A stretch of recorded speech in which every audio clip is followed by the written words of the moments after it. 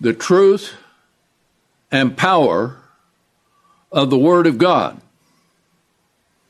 because that's what we have in the Bible. Now, let me just mention this. We send out, as Kimberly said, tons and tons of Bibles already, and we have a whole lot more to send out. So keep at it and keep it being given to the brethren in other churches of God, and encourage them for also the other things that we can send to them. Now, another note along that line, the book by Dr. Ernest Martin on restoring the original Bible. We have some more of those, so if you haven't gotten that, be sure and do it, but beware. There are a few things in there that are of his own opinion and not according to the Word of God. Other than those few things, this is an excellent book. Tells you about the history and canonization of the Bible. Okay? Also, concerning the Bible, I might mention we have the Holy Bible in its original order, the paperback, and this Bible is really top-notch as well. And we have plenty of those. Now, this becomes important because today they're doing everything they can to get rid of the Word of God. And they're also doing everything that they can to persecute those who believe the truth. The man who went and tore down the monument to Satan in the State House, I forget the state what it was, he was sentenced to 11 months or longer in jail. The media is silent of persecution as it grows worse around the globe, and they're trying to exterminate it, to bring in the amalgamation of the religions. Okay? And in Vietnam, a man was sentenced to 4.5 years in prison for holding a prayer meeting in his house. Okay? Now, all the prophecies of God, as we will see, are going to take place. Now, here's one. Only one state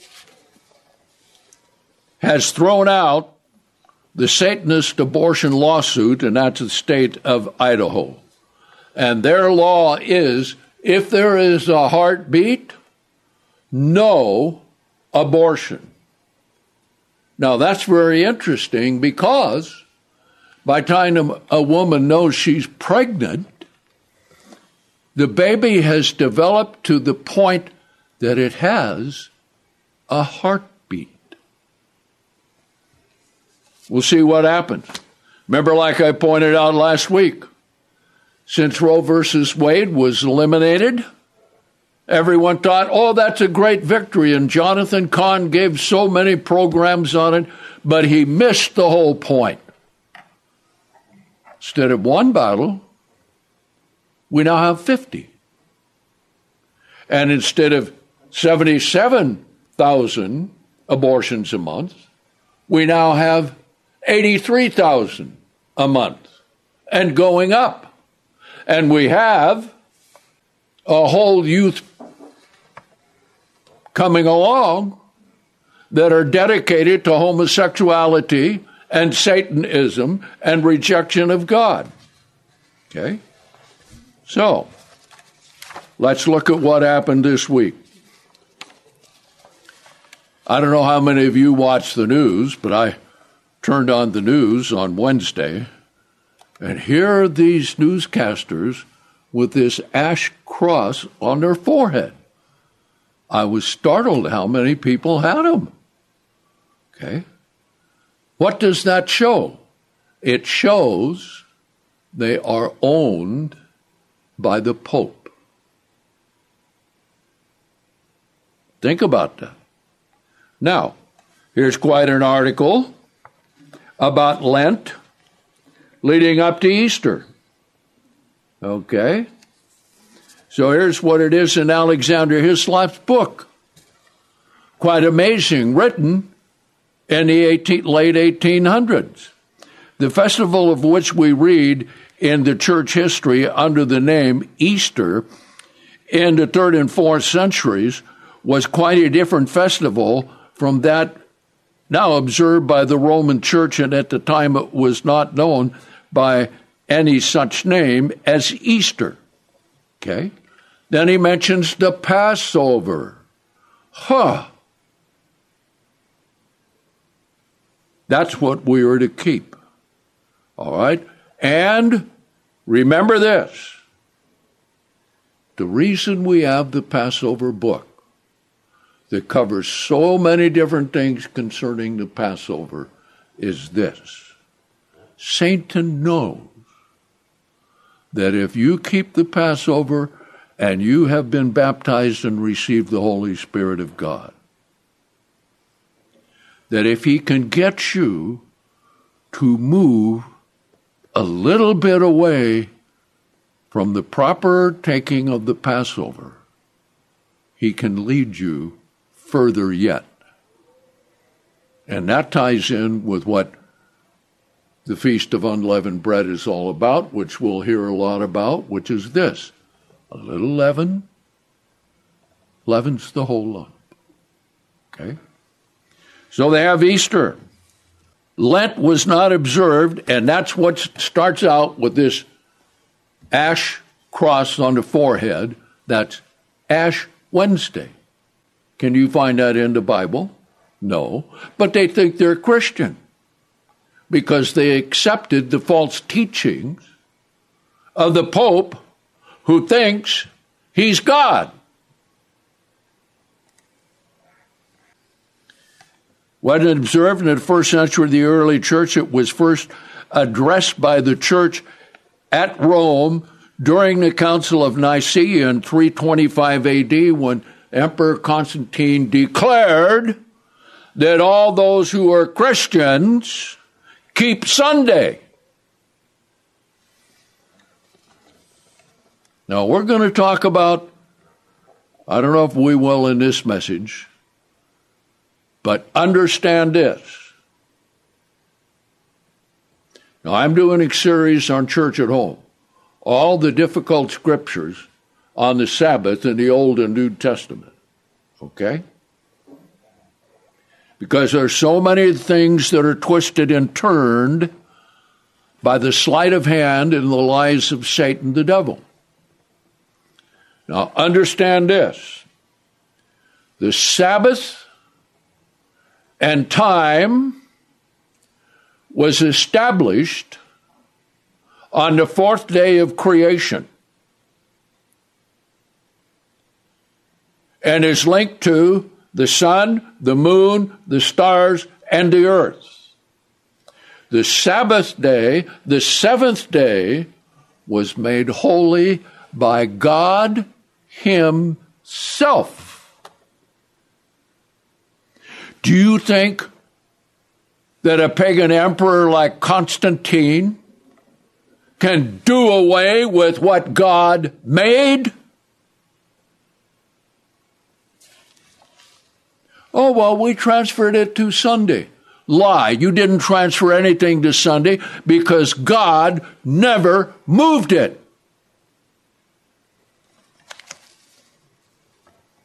See, because from now on, we're not going to be talking about patty cake and little tweaks of doctrine.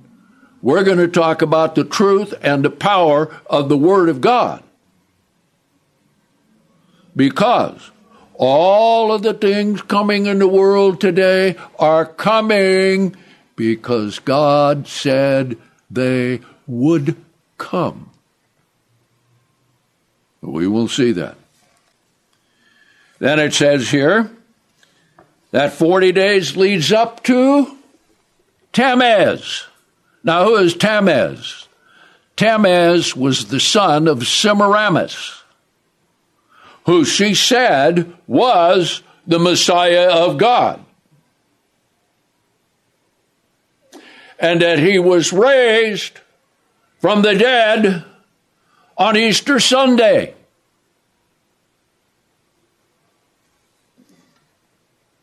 And that's what the Catholics believe about Christ today. We'll examine all the details. That is a lie. You need to understand this. And if you're a Catholic, and if you're angry at me, and if you're offended at me, don't do that.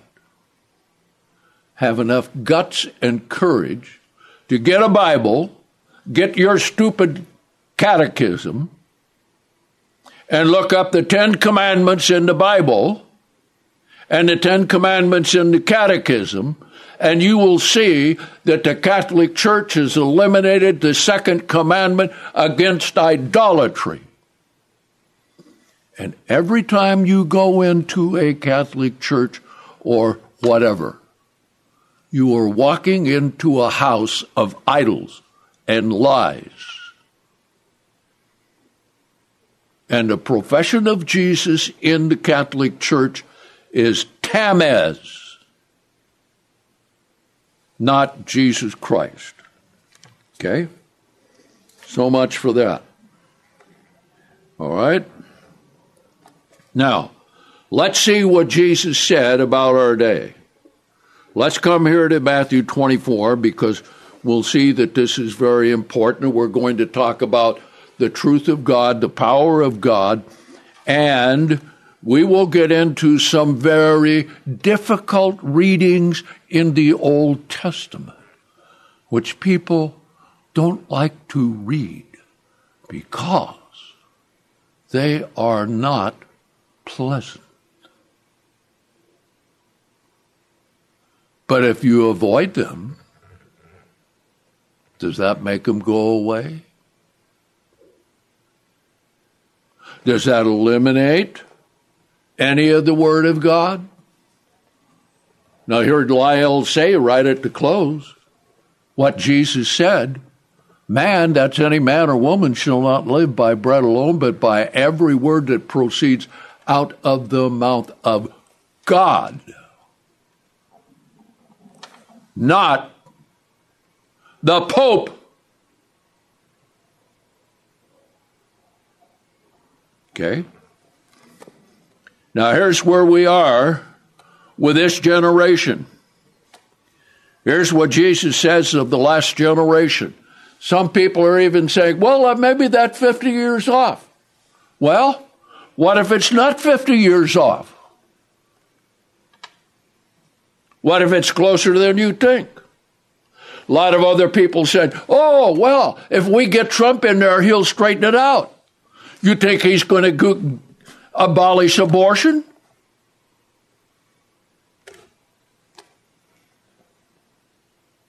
Well, it's going to be just like Josiah. We'll have a time of respite. You go read what Josiah did.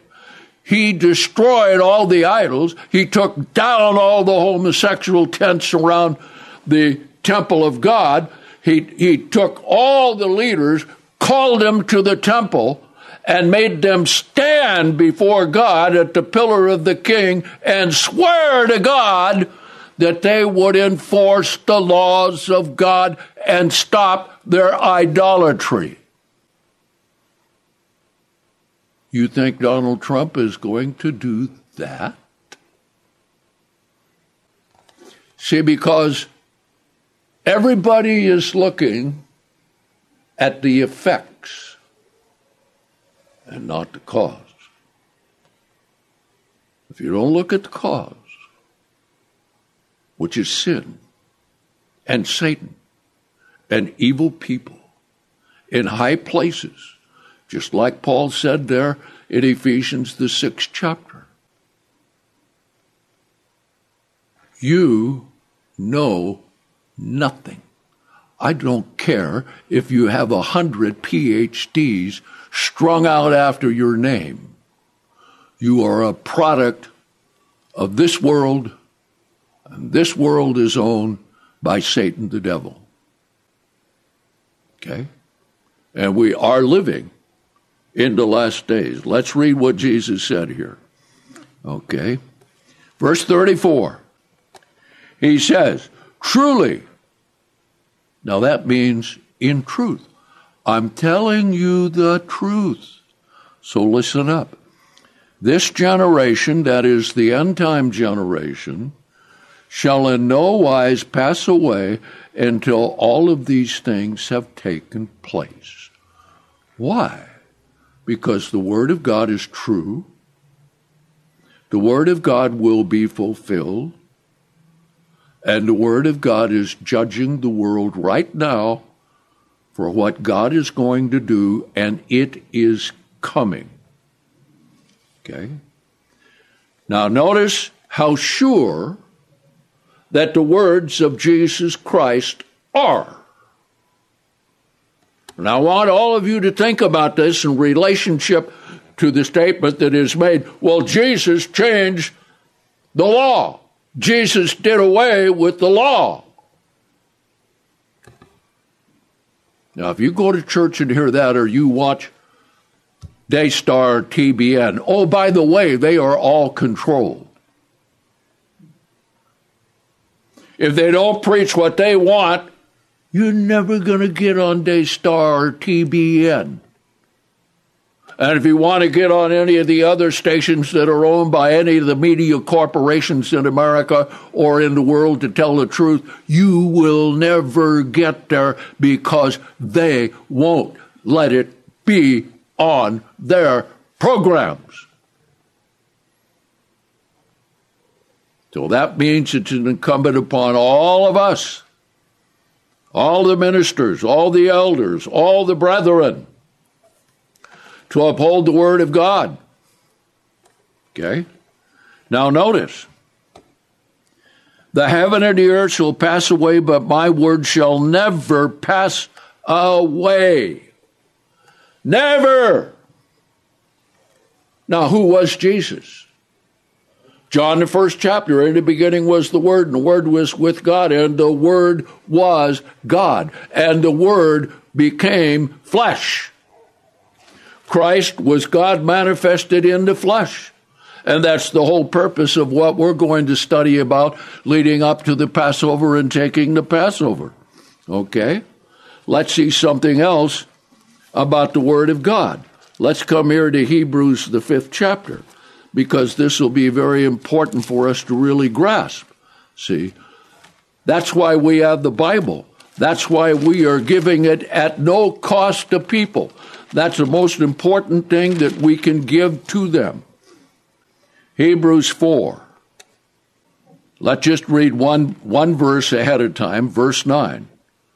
And this shows that for the people of God today, New Testament Christians, the Sabbath, the seventh day of the week, is the day to keep.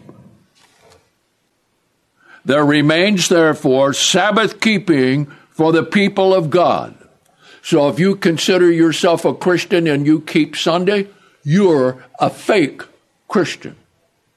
Now, you may be good according to the world. You may be honest according to the world.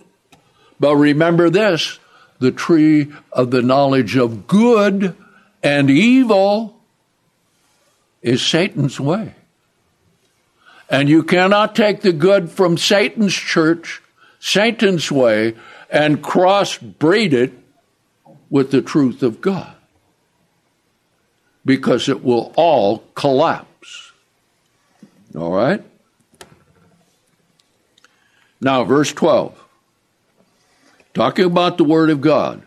The truth and power of the Word of God. So here it is, right here. The Word of God is living, as Lyle said, spirit and life. Okay? And powerful, because everything that God said is going to do, it will happen.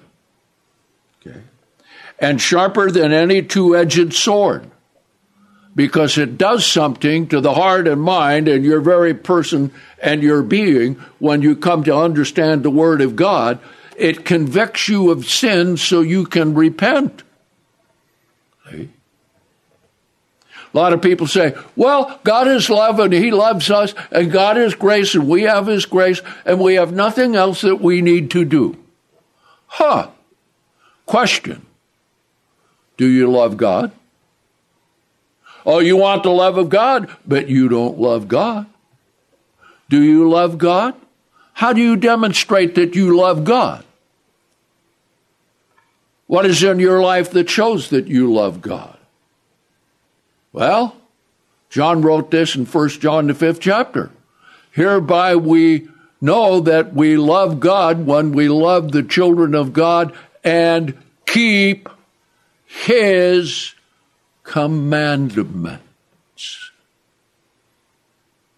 That is New Testament doctrine. All right? The Word of God is living and powerful, sharper than any two-edged sword, dividing asunder both the soul and the spirit, and both the joint and marrow, and is a discerner of the thoughts and the intent of the heart. That's how powerful the Word of God is. No other book can do that. No other book can touch your conscience. No other book can make you aware of the true God.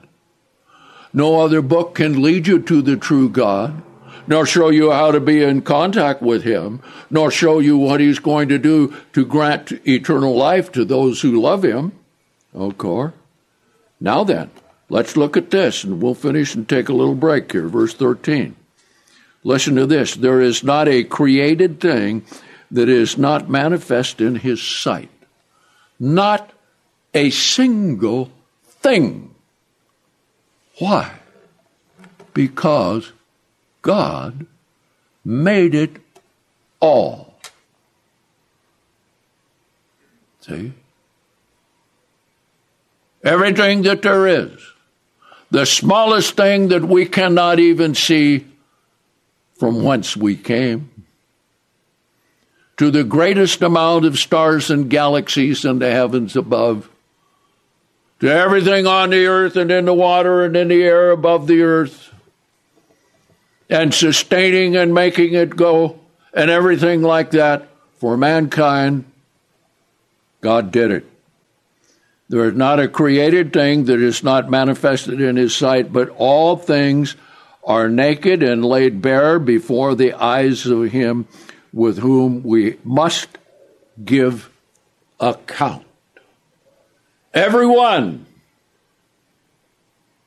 is going to give an account to God. No one is exempt. Okay? Now that's how powerful the Word of God is. Okay? Now He gives us some encouragement here so that we know there's hope.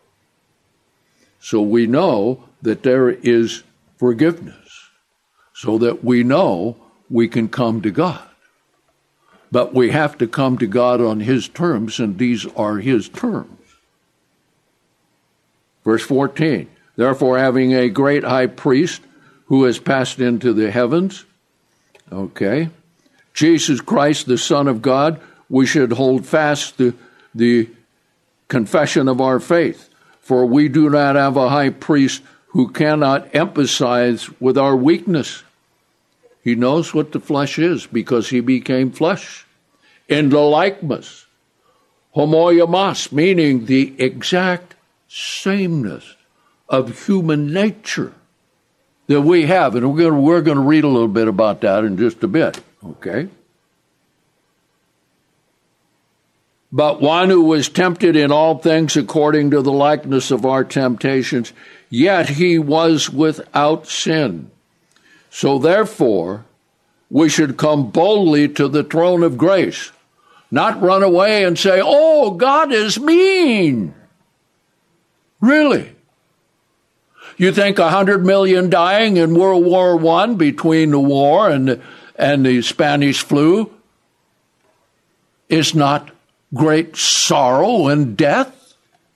And the 100 million that died in World War II? Huh? So that we may receive mercy and find grace to help in time of need. So there you see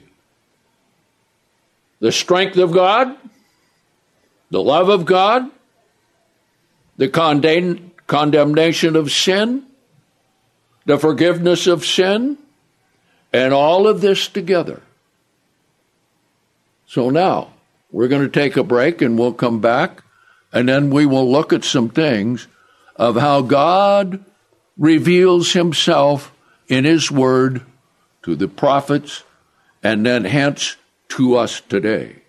And remember this, never in the history of the world have so many people had the Bible available to them to understand it than at any time in the history of the world. Nor has it been translated in more languages than it has today, over 3,000.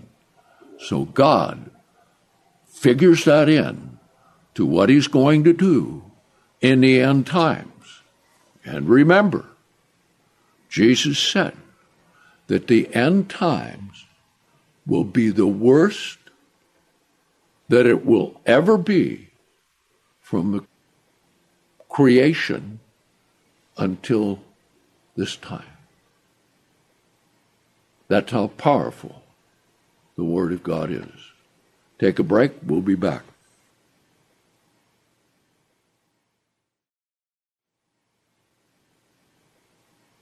Now let's continue on with the truth and power of God's Word.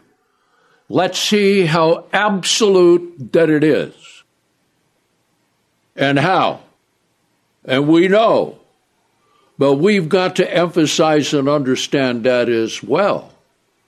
Okay? Let's come to Matthew 5. We've been here before, but let's read it. And let's understand it in terms of what we need to cover in these days that we're living in. But before we get there, let me tell you what the latest knockdown, drag out, and stealing going on in the cities where the immigrants are there.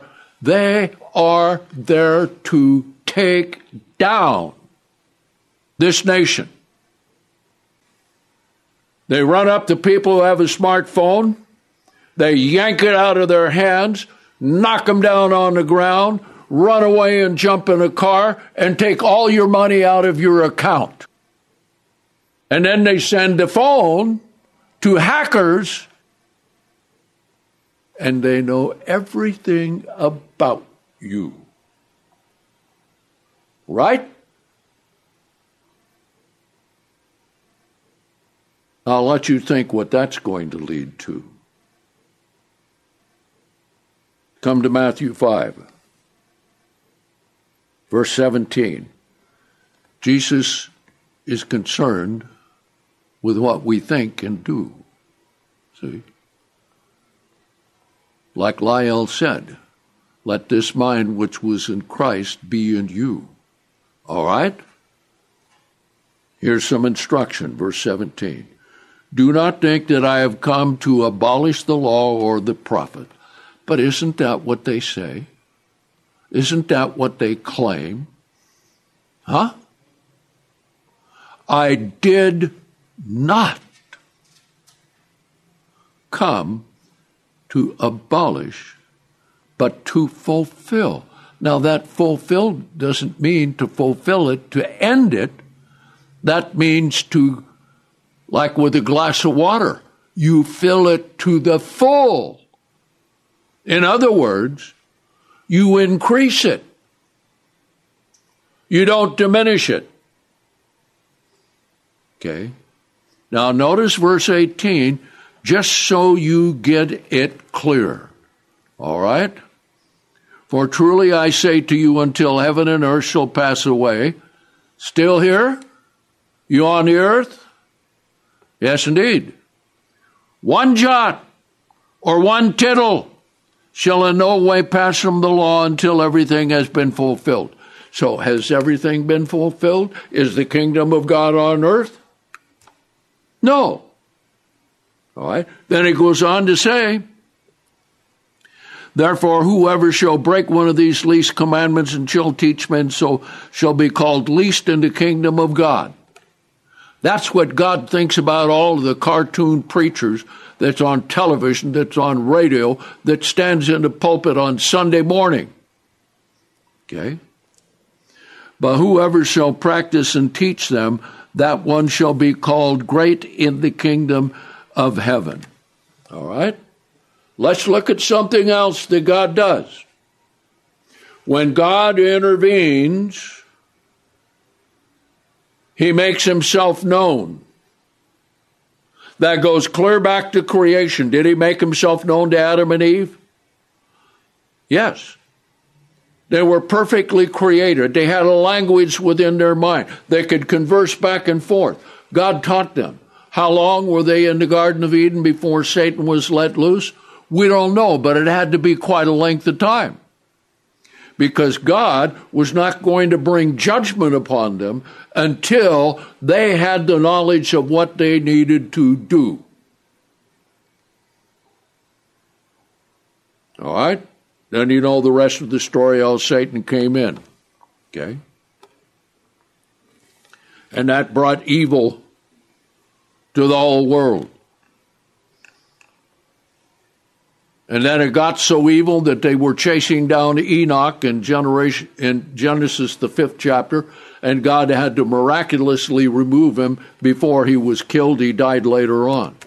Then we come down to the time of Noah, and it says that every thought of the mind of the man, every individual, was only evil all the time, continuously. So the flood came. And then we have the covenant with Abraham. Now, Abraham was so righteous and so faithful.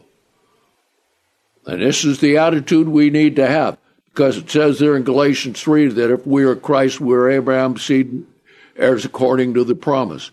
Everything else in the rest of the Bible flows from Genesis 15.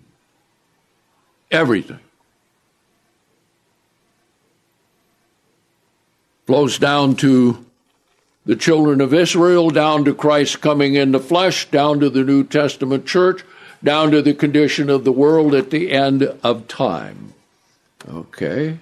Now, let's come to Jeremiah, the 23rd chapter. Now, we have a lot of prophets online. Oh, we got Facebook, and we have all of the digital channels for everyone. So he says here, verse 27, about the preachers, deceit of their own heart. Nope, verse 26, let's go there. You got to get it in context so you get the whole thing. How long shall it be in the heart of the prophets who prophesy lies, who are the prophets of the deceit of their own heart? See?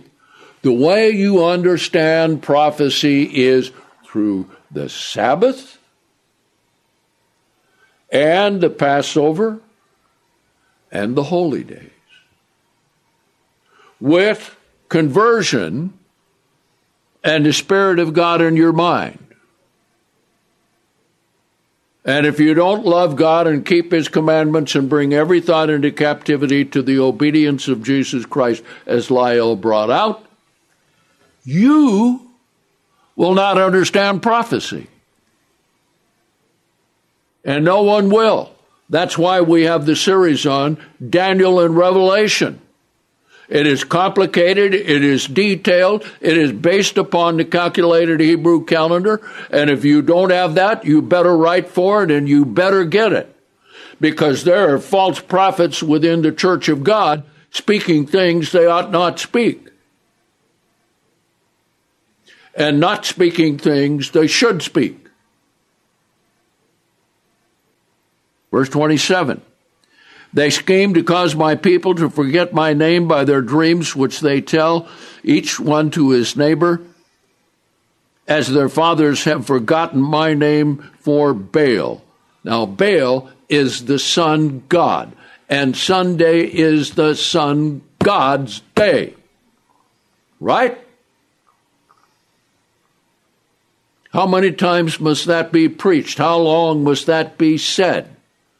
But look at what happened to the Church of God in our time.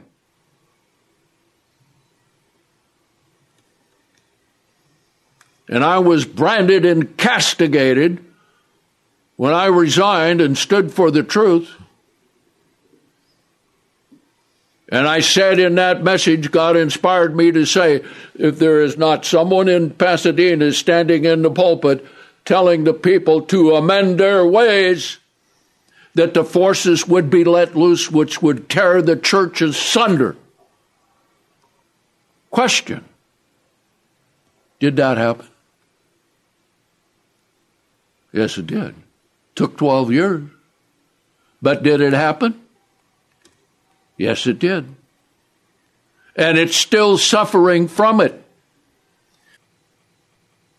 So God says, right here, verse 28, the prophet who has a dream, let him tell a dream, but he who has my word. We got it. Right here, right? All of it. The complete word of God. What a great blessing, what a great privilege, what a great marvelous thing that it is. And all of us who are elders and ministers would better be about our business, to learn it, to know it, to understand it, to memorize it, to live by it, to preach it with conviction, with truth. Because we're facing times that we're going to have to be strong in the Lord like we have never been. All right? He who has my word, let him speak my word faithfully. Don't bring in your own ideas. Okay?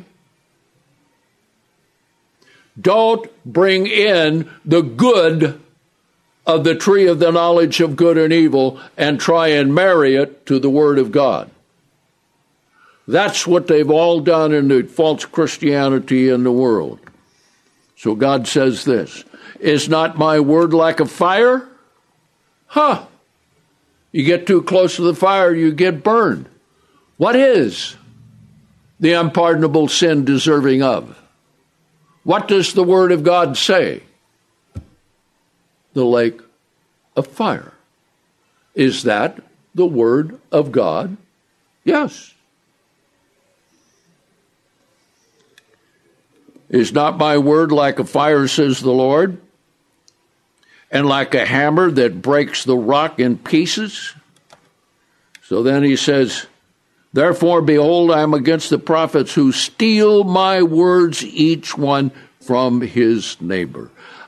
Behold, I'm against the prophets who use their tongues and say, he says, when I did not say.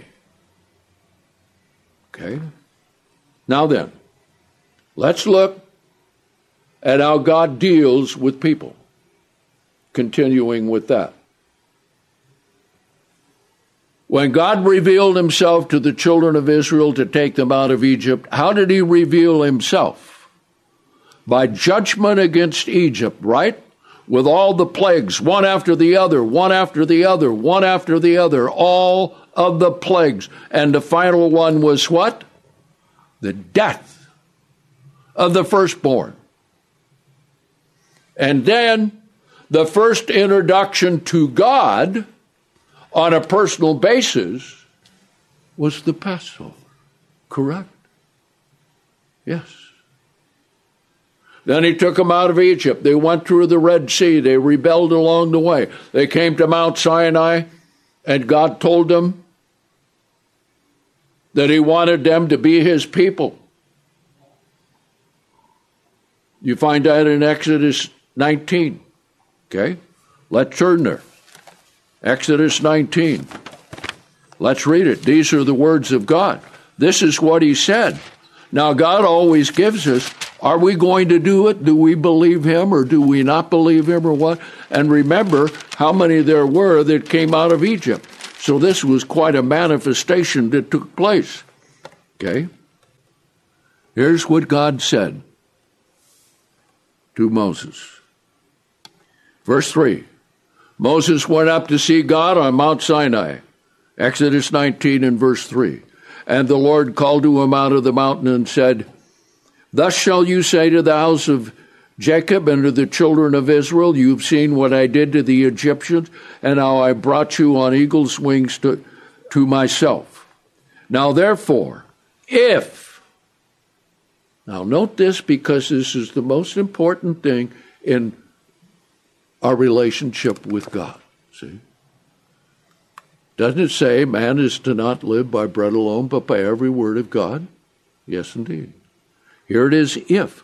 God always makes it conditional because we have free moral agency and we must choose. If you will obey my voice indeed. Now we'll see that all through the prophets that we're going to cover. That everything that is coming upon them is because they did not obey the voice of God. Okay? And keep my covenant. Now the covenant means everything that God has said that you are to do. And how you are to do it, and when you are to do it. Okay? Then, so we have the if and we have the then, right there. You shall be a special treasure to me above all the people, for all the earth is mine, and you shall be to me a kingdom of priests and a holy nation, and these words you shall speak to the children of Israel. Okay. So this is the proposal. Very similar to a marriage proposal by a man to his future wife. Will you marry me?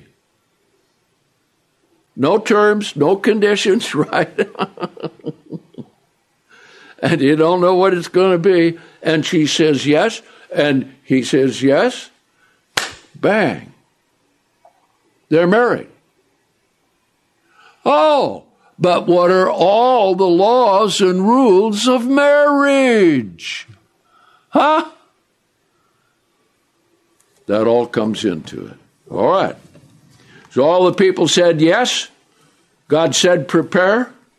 And then the greatest event that happened to this large number of people on the day of Pentecost, God came down on the top of Mount Sinai and spoke the 10 Commandments. And all the people heard. This was God. Okay? And they didn't say, thank you, God, for all these words. Oh, we want to love you and keep your commandments always. They said, no, we're afraid. Moses, you go speak to God and you tell us. You know the rest of the story there. You know all the rebellion that they had while they were in the wilderness wandering around. You know when they came into the land. And they conquered the land. And then after Joshua and all the elders die, what is the first thing they do? Joshua the second, Judges the second chapter, rather. They go after Baal and Ashtoreth. Same thing they did in the wilderness with the golden calf. All right? So let's come to the book of Isaiah. Let's see how God appears when he has a message for the prophets to preach, so that they know that this is from God. Not like some idiot on Facebook saying, God spoke to me, you lying wimp. All right? God didn't speak to you. God spoke to the prophets. How did he speak? He wanted them to know that this is God Almighty, the all-powerful God. Okay? So here, chapter 6. He had a vision. He saw the seraphim. Verse 3. And one cried to another and said, Holy, holy, holy is the Lord of hosts. The whole earth is full of his glory. Now you tie that in with Revelation 4 and 5. See? Because we're going to see every time God has a whole bunch of prophecies that he wants, and they fill various other aspects of time, from the time they're spoken to the time they're fulfilled, and there are type and antitype. There are repeated fulfillments of them. There are blessings and curses in them. All of that comes from God. But God wants the prophet to know. And for all of us who have the word, and for all of us who are teachers and preachers, the word of God is what must be spoken. Now then, verse 5. Then I said, woe is me, for I am undone.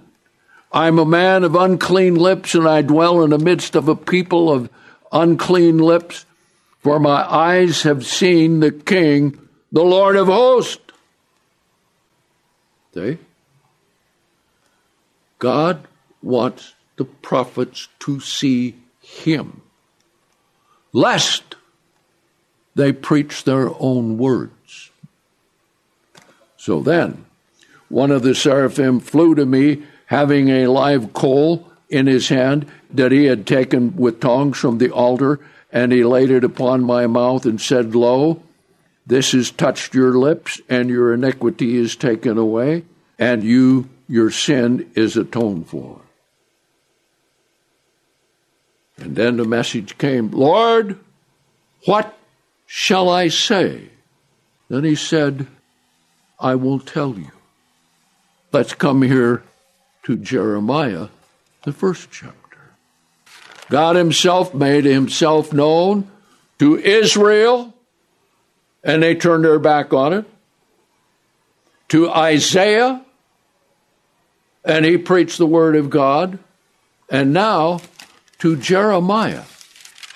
Now this is very interesting because Jeremiah was the son of a priest in the town of Anathoth. Let's pick it up here in verse 4, chapter 1.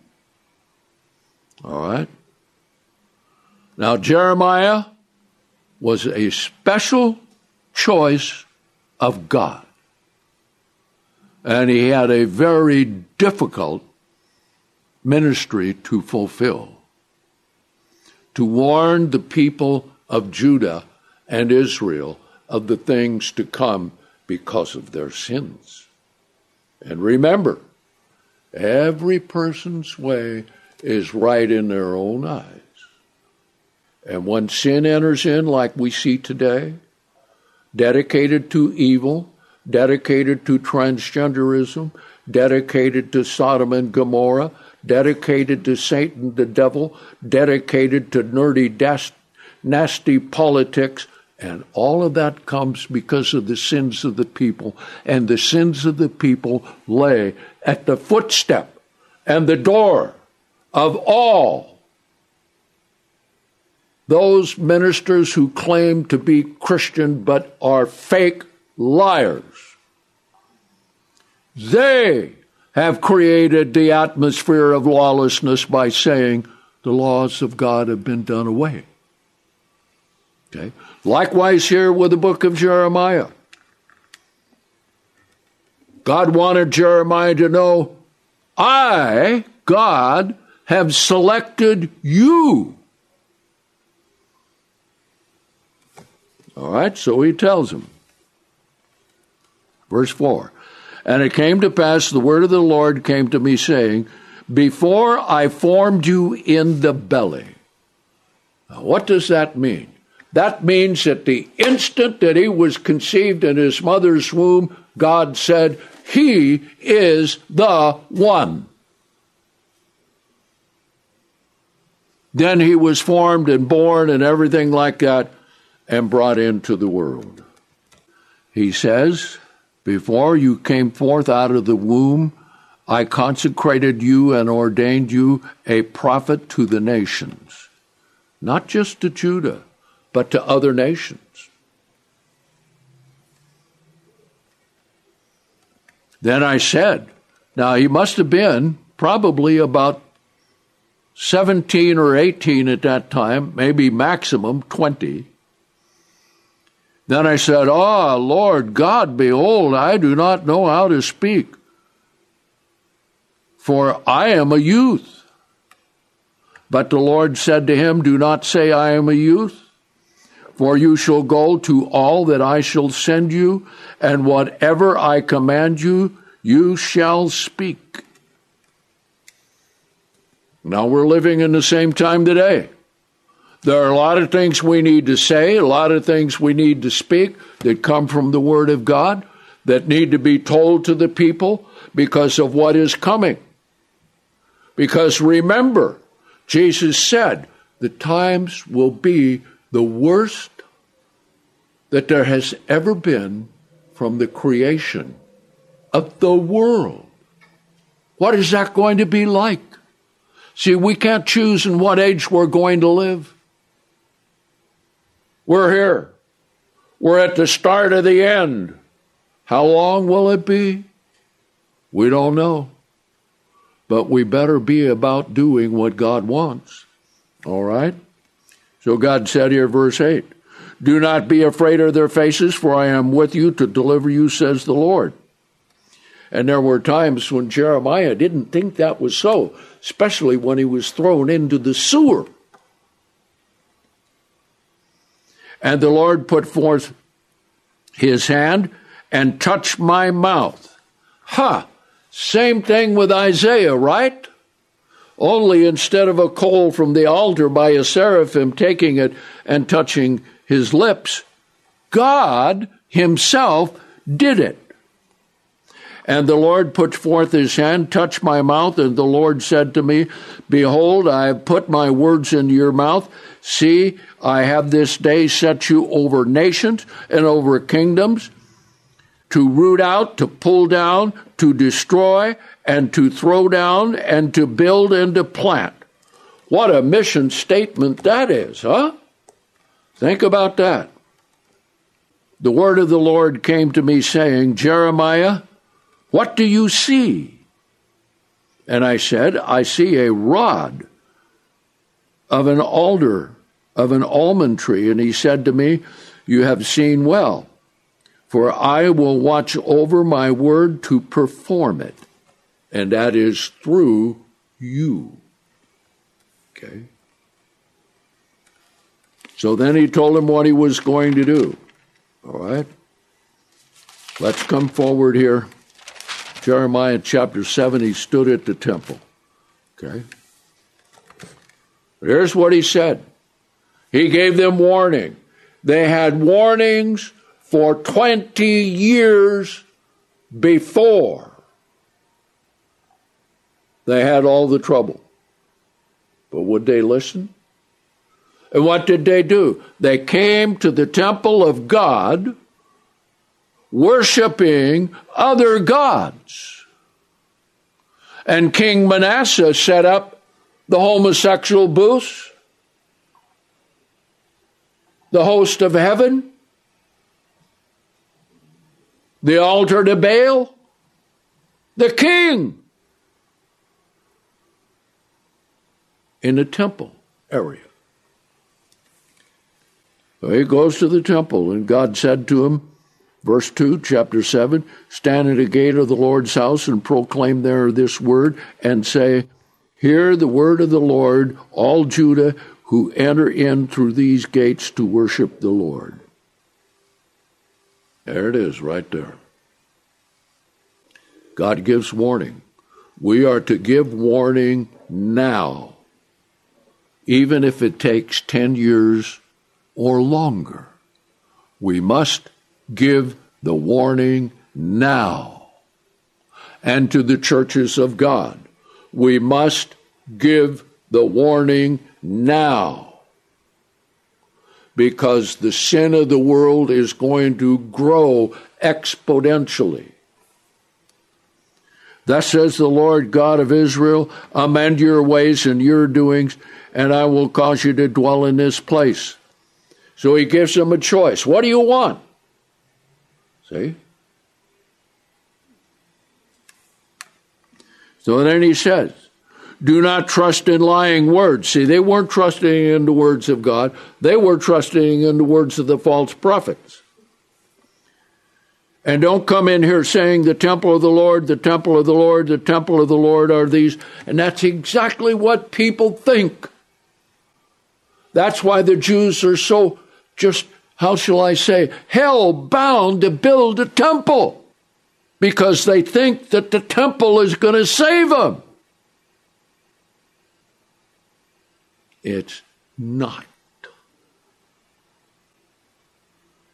The Jews idolize the temple. They don't worship God. They reject Jesus, the true Messiah of God, with the exception of a few Messianic Jews who still cannot get rid of the traditions of the elders. Right?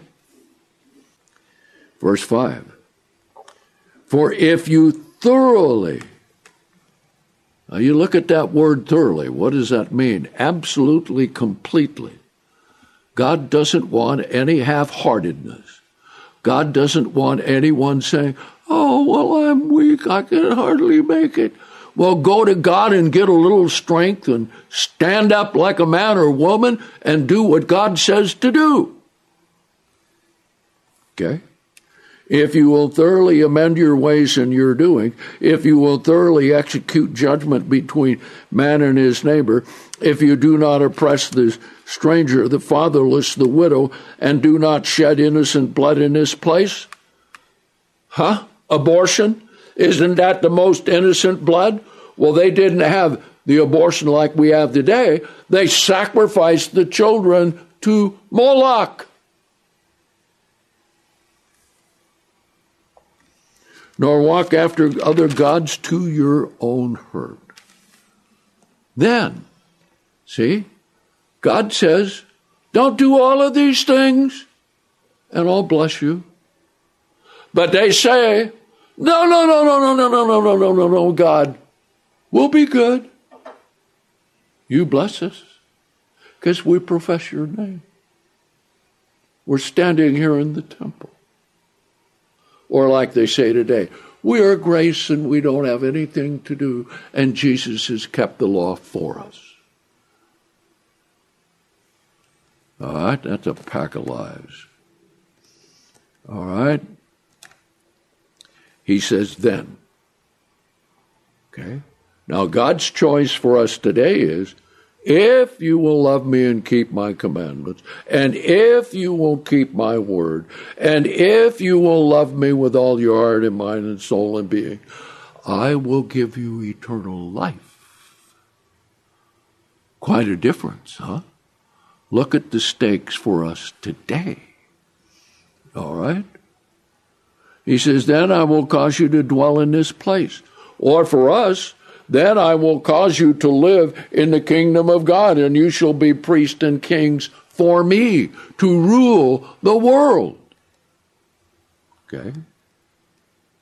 In the land that I gave you, your fathers, forever and ever. Behold, you trust in lying words that cannot profit.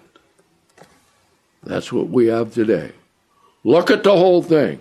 Everybody's trying to solve the problems, but they don't know the central problem is rejecting God. All right? Now let's come to Jeremiah 16. Okay? Now he had a tough message to bring. It wasn't pleasant. Jeremiah didn't feel good a lot of time because of what he had to say and what he had to bring and what he had to preach. What he had to tell the people over and over and over and over again. All right? So Jeremiah 16, God told him, don't take a wife. It's too dangerous at this time. Okay. Verse 3. For thus says the Lord concerning the sons and concerning the daughters who are born in this place, and concerning their mothers who bore them, and concerning their fathers who beget them in this land. That's what it is today. Who are the ones that are going to suffer? The youth, the young adults, as well as all of the senior citizens. Okay. They shall die grievous deaths of disease. They shall not be mourned, nor shall they be buried, but they shall be dung on the face of the earth. Now think about that. Did that not happen in World War II? Did we not see how many thousands were killed and shot by the Nazis and put into these great mass pits? You would think that the Jews would learn, but they haven't learned. And you know why all of this comes on the Jews the first? And in such a terrible way? Because they judged themselves when Pilate was ready to let Jesus free. And they said, crucify him, crucify him. Okay. They said, what for? He says he's the Son of God. Then Pilate got all afraid. Then he came back. And he released Barabbas.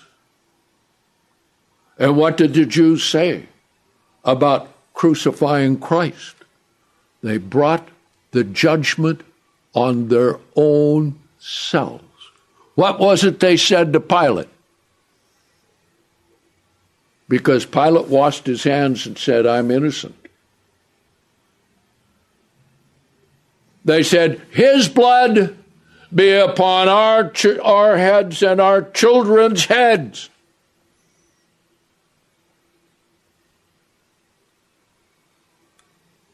They judged themselves, and God has brought the judgment on the Jews in every generation of time down to this day, and they still do not understand what they have done. And they always blame the enemies. Oh, well, it was the Babylonians. Oh, well, it was the Assyrians. Oh, well, it was the Romans. Oh, well, it was whatever army. And in our day, oh, it was the Germans.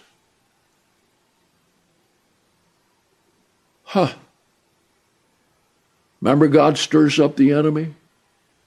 And after he's done doing the work that God wants him to do, he turns on the enemy and takes care of them, right?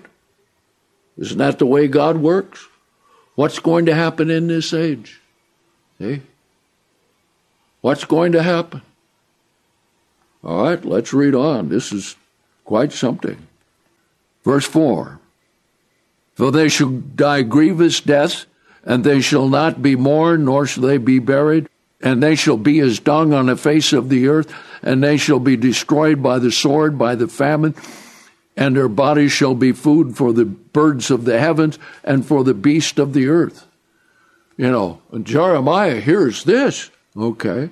For thus says the Lord, do not enter to the house of the mourning, and do not go in to weep nor mourn over these, for I have taken away my peace from this people.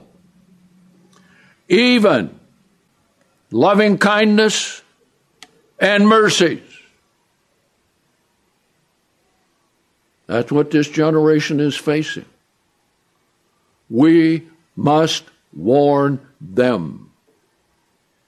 And we must warn the brethren and the churches of God wherever they are that these things are coming. All right?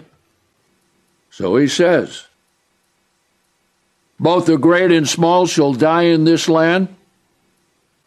They shall not be buried, nor shall men mourn for them, nor cut themselves and make themselves bald for them, nor shall anyone offer food to them in mourning to comfort them for the dead, nor shall anyone give them the cup of comfort to drink for their mothers. Also, you shall not go into the house of feasting and sit with them to eat and to drink. Okay? Now that's quite something. He told Jeremiah, you don't go in and associate with any of them. You're a prophet of mine, and you are to speak my word. Okay? Verse 9. For thus says the Lord of hosts, the God of Israel, behold, I will cause the voice of mirth to come to cease out of this place before your eyes, and in your days the voice of gladness, the voice of the bridegroom, and the voice of the bride. And it shall come to pass when you declare to this people all these words, and they shall say to you, here's what they will say, and I know it is coming, even by bringing this message. There will be someone out there say this very thing. Right here. Why has the Lord pronounced all these great evils against us? Or what is our iniquity? Or what is our sin that we should have committed against the Lord our God? And you shall say to them, because your fathers have forsaken me, says the Lord. And you have walked after other gods. What is the God today? Digital. Fake intelligence. That's nothing than the accumulation of human knowledge from the tree of the knowledge of good and evil condensed down into multiple computers. Wait till the earthquake comes and breaks all the electrical connections. What will you do? Huh? You will have no answer. And have served them and worshipped them and have forsaken me and have not kept my law. And you have done worse than your fathers, for behold, you walk each one after the stubbornness of his evil heart without hearkening to me. All right? So God made it known. Yes, indeed. God has made it clear. Let's come over here to chapter 17. All right? Here's how bad it is. How deep is sin in people? Verse 1. The sin of Judah, or anyone in the same category, is engraven with the pen of iron and the point of a diamond, and is carved upon the tablet of their heart and upon the horns of their altars. Quite a thing. Will they ever repent? Will any of these Sunday-keeping ministers have the guts and the courage and the honesty to stand in the pulpit and tell the people that God's Sabbath day is to be kept today? Now then, they will say, oh, we don't want to be under law. They don't understand. If you keep the Sabbath, and if you keep the commandments of God, you are not under law, you are within law. Huh? What you do now is under law, which is the penalty for your sins. And you claim the grace of God, and you claim the love of God, but you won't love Him. You despise His Sabbath. You despise His holy days. and think that you are righteous. Let's come here to verse 5. Thus says the Lord, cursed is the man who trusts in man and makes flesh his arm, whose heart departs from the Lord. Okay? That's what it is today. He shall be like a shrub in the desert and shall not see when good comes. He shall inhabit the parched places in the wilderness and the salt land that is not inhabited. All right? Now notice verse 7. Remember this. Always in the midst of the pronouncement of punishments coming from God, God looks out for the one who is seeking him. Verse 7. Blessed is the man who trusts in the Lord and whose hope is in the Lord. See that? Right there. That's what we need for us today. We need the blessing of God, the protection of God, the righteousness of God, and everything that God wants us to do.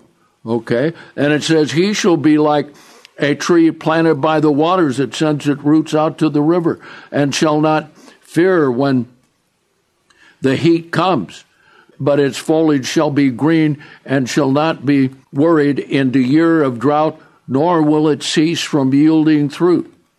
Now then, here's the opposite. Okay?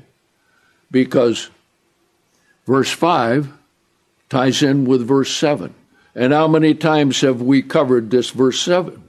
Okay? We do all the time with the Feast of Unleavened Bread, right? Tells you what a human nature is. And this is what we're dealing with out there. See? The heart is deceitful above all things and desperately wicked. Who can know it? That is true. The self-deception of individuals is just absolutely overwhelming. See? Those who have the Spirit of God love God, love His truth, obey His voice, live by every word of God. That's why we're here. And this is how we use the Spirit of God to judge what we do and what we say and what we think. Isn't that right? Okay. There's the blessing again in the midst of deep trouble. For the Lord searches the heart, I try the reins, and give to each one according to his way, according to the fruit of his doings. Amazing thing, isn't it? God does this to every individual on the earth. He has the power. See? So wherever the people of God are in this world, some we know of, some we don't know of, that they are following the ways of God. I'll come down to verse 12. A glorious high throne from the beginning is the place of our sanctuary. Again, God brings the prophet to his throne. Isaiah, Jeremiah, and as we will see next week, Ezekiel. And we will see also after that, the church and Christ and the events in the book of Revelation. Amazing what God does. O Lord, the hope of Israel, all who forsake you shall be ashamed. Those who depart from you shall be written in the earth, because they have forsaken the Lord, the fountain of living waters. Heal me, O Lord. Now this is Jeremiah saying, because he's stricken and wounded in heart and mind and emotion, having to speak these words to these people that are stubborn, that are stone, just, how shall you say, like it says there in verse 1, the sin is engraven with a point of iron and a diamond on the hearts. So he says, heal me, and I shall be healed. Me, save me, and I shall be saved, for you are my praise. Okay. Behold, they say to me, Where is the word of God? Let it come now. So then he has to continue on with all of the terrible things that they were doing. And we are entering an age right now, we are past the threshold of it beginning. We're seeing it multiply. We're seeing it become worse. Everyone is trying to solve the problems. They can make a little adjustment here and a little adjustment there, but unless they come to God on his terms, there will be no relief. And that's why those of us in the Church of God, we need to stay close to God. We need to stay close to each other. We need to love each other. We need to keep that in mind and understand that we are facing difficult and dark days ahead. And we need to pray that God will give us the strength to move forward as he wants us to. Now, we have much more to say because there's a lot that's going to happen. And all of this is going to lead up to the preparation of Passover and how important that will be for us.